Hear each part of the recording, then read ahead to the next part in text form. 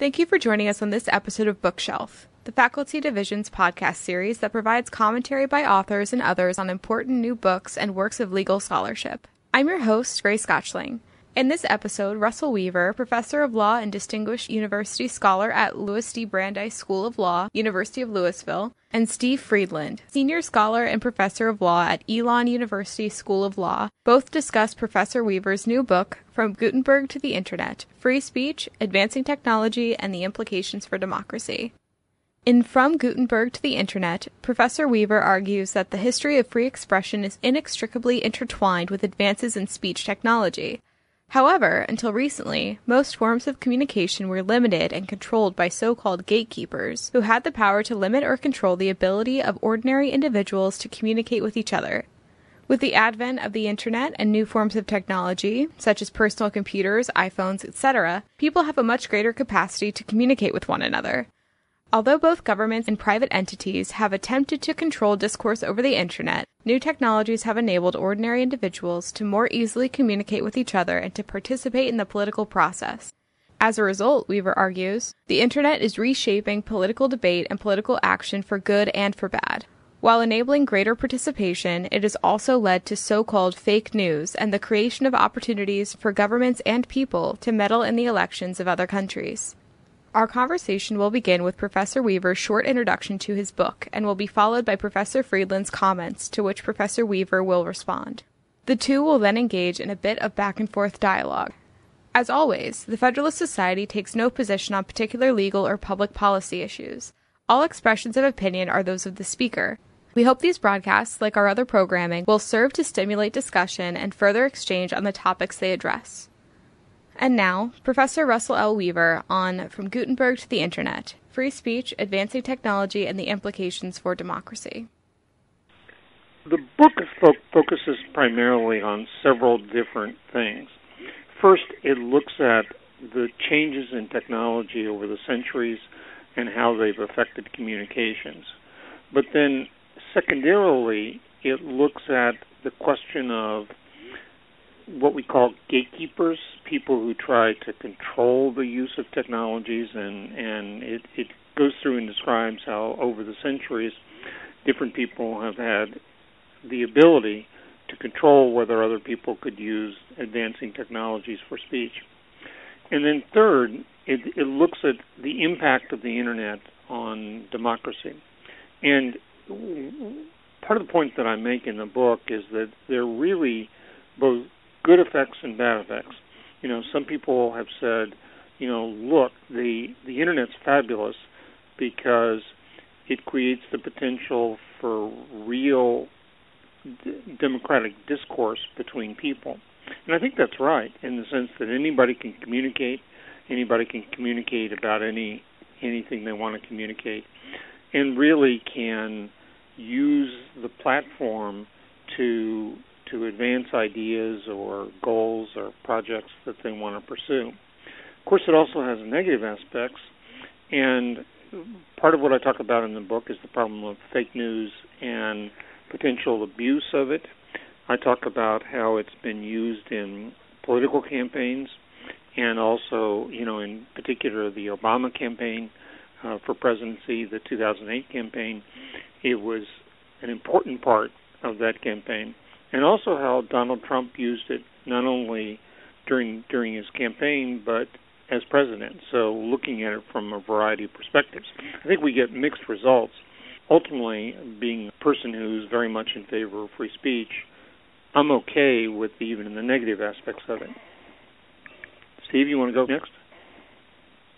Yeah, this is Steve Friedland, and I am going to comment on Russ's book, From Gutenberg to the Internet, his second edition.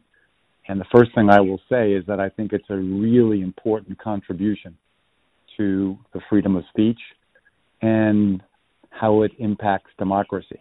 I think a lot of times people take a lens and look at one or the other. Russ does a terrific job of associating advancing technologies and speech, but not just speech in separation, but speech as it relates to democracy. And Russ goes back far, and I think does an excellent job of showing that we think of advancing technologies now as starting perhaps the year 2000. But no, they started centuries ago. And that's why I like even the title From Gutenberg to the Internet, where he goes way back and shows how these technologies have allowed people to control communication and limit it for centuries and in many different ways. I agree with Russ in a lot of ways about how these technologies have impacted speech, and I think Russ raises a lot of important issues. Some of the issues, first of all, involve reframing. In the era of freedom of speech, and again, not all speech was free, there was, in a way, a static approach where we had print newspapers. We had a way of communicating with each other verbally, and it often was face-to-face. And what Russ raises are the changes we have now because of the Internet.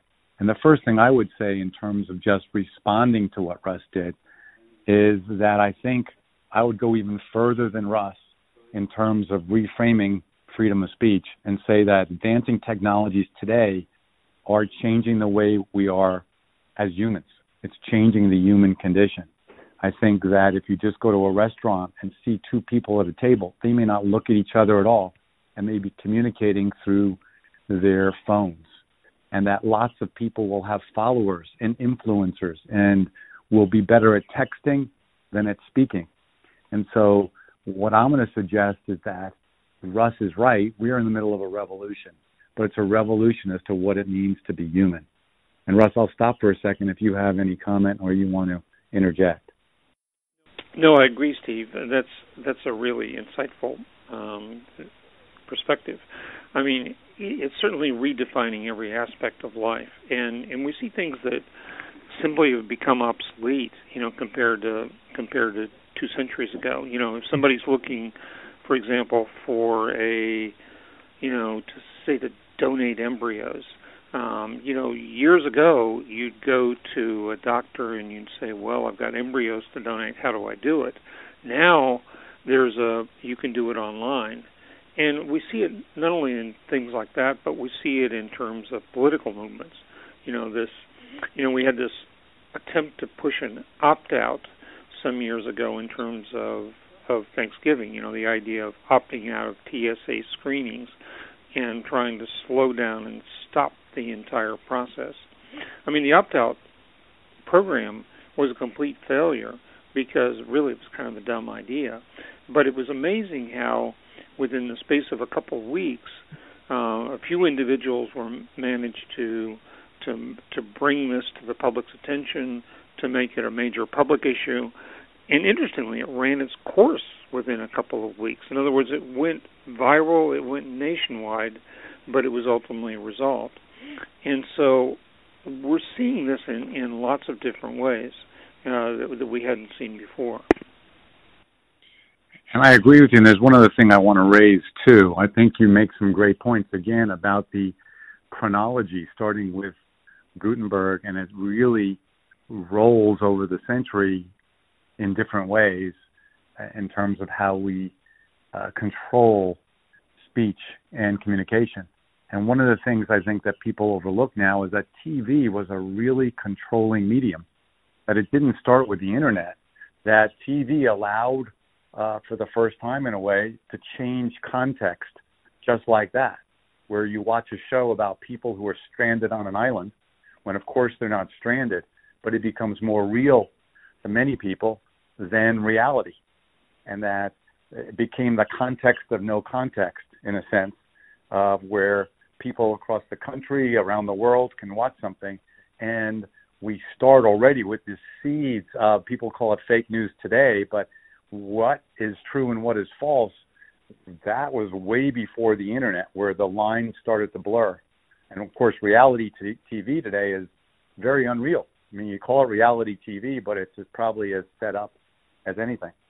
And the second point I wanted to make is that I think the Internet, you talk about freedom of speech or free speech, and I want to press on those words a little bit, particularly the word free. And I think the Internet has a basic flaw that I would highlight here. And the basic flaw is we think we're accessing it for free. But that is not the case at all. because we have consented to mass surveillance in order to access it. And I think that basic flaw in the internet has contributed to a redesign of what kinds of things are acceptable. I mean, think of it. If someone in the heyday of home paper delivery, newspaper delivery, was told, you'll get a free newspaper, but allow our people from the newspaper to come sit in your living room and watch how you eat and watch when you go to bed and watch what your sanitary habits are and when you shower, people would say no way. But in a sense, when we have access to apps and internet sites, they're monitoring us all the time. So that we talk about speech and the internet. Again, you talked about positives and negatives. I don't think people are fully aware of what we've given away voluntarily in order to have that access. Absolutely right. And, it's interesting how this debate, privacy versus free speech, is becoming much more important. And, and of course, we've seen this with governmental cyber surveillance, with the government's ability to use the internet to spy on all of us. And we see it in lots of different things in society. Companies being able to gather data about us. So it's part of the downside of the internet. On balance, I'm still happy because of the speech potential and because of how it's opened up society and the ability of people to communicate and participate in societies in ways that didn't exist before. And I agree with you, although I, like you, am a little uncomfortable anytime I hear, let's let the government regulate, particularly when it comes to speech, because one thing I want here more is of greater transparency and less secrecy in how the government is using its face recognition software, how it's gathering data. And of course now with the idea of big data, it's not just for investigations that they're gathering on everybody for potential use in the future. And I like the idea of individuals communicating directly with individuals, and I am a little more wary of the big companies, especially their partnerships with the government that we don't know about, so that this information is being shipped off downstream, and it's definitely finding places that we'd be surprised about if we asked where our information ended up. And while some of the uses are good, I think, like you noted, there are two sides on this coin. Some of the uses can be abused at a later point. Right, absolutely, and it's one of the worries we have. We've seen that worldwide, with governments gathering information about people, companies gathering information about people. It's interesting. Europe is moving in a little bit different direction with the adoption of the General Data Protection Regulation, where it mandates greater protection of privacy. Of course, the U.S. hasn't done much of that. California has its own Privacy Act, but most American jurisdictions don't do much to regulate what these big companies can do, or even and virtually nobody's done much about what the U.S. government can do. Following the Snowden revelations, we saw that there were some restrictions on what the government could do, but by and large, things have continued in terms of the government having very broad authority. And I think you and I both look at that as perhaps a good thing where there's a lack of regulation, but a bad thing if the government has no limits on abuse. I mean, where are the lines drawn? And I think you asked some really good questions, such as what's the press anymore? Is there such a thing as the press? And who's going to be the watchdog of democracy? It was thought for decades that it was the media. Well, if we don't have any idea what the media is anymore, do we still give them that role? I don't know if you have any further ideas about those questions that you raised, which I think are excellent questions. Well, of course, the interesting thing is, because of the internet, we're seeing all sorts of new types of what we call watchdogs develop. I mean, we see it we now have microblogs that look at just particular parts of particular cities. But we see not only the microblogs, but we also see different types of newspapers, online newspapers developing. And I think our definition journalist and newspaper really has changed. I was, a few years ago, I was in Vienna, invited by the United Nations, and we were talking about who should be regarded as a journalist. And many of the journalists were there, and there were lots of journalists, started out thinking, no, it only should be traditional newspapers, traditional media outlets, that have curated sites, that, have editors and journalistic control and all those sorts of things. But over the course of 2 or 3 days, we learned a lot about what was happening in some countries. For example, in Mexico, most of the really good journalism is being done by bloggers and anonymous bloggers. And the reason for that is that journalists who openly write articles and attach their name to them were being killed. And so the only way you could really get the information out was through these anonymous blogs. So we're seeing really some very dramatic changes in society. And I think you're right that things are rapidly changing, and I'm going to actually shift the frame here because you, I think, did a really nice job broadly of looking at democracy.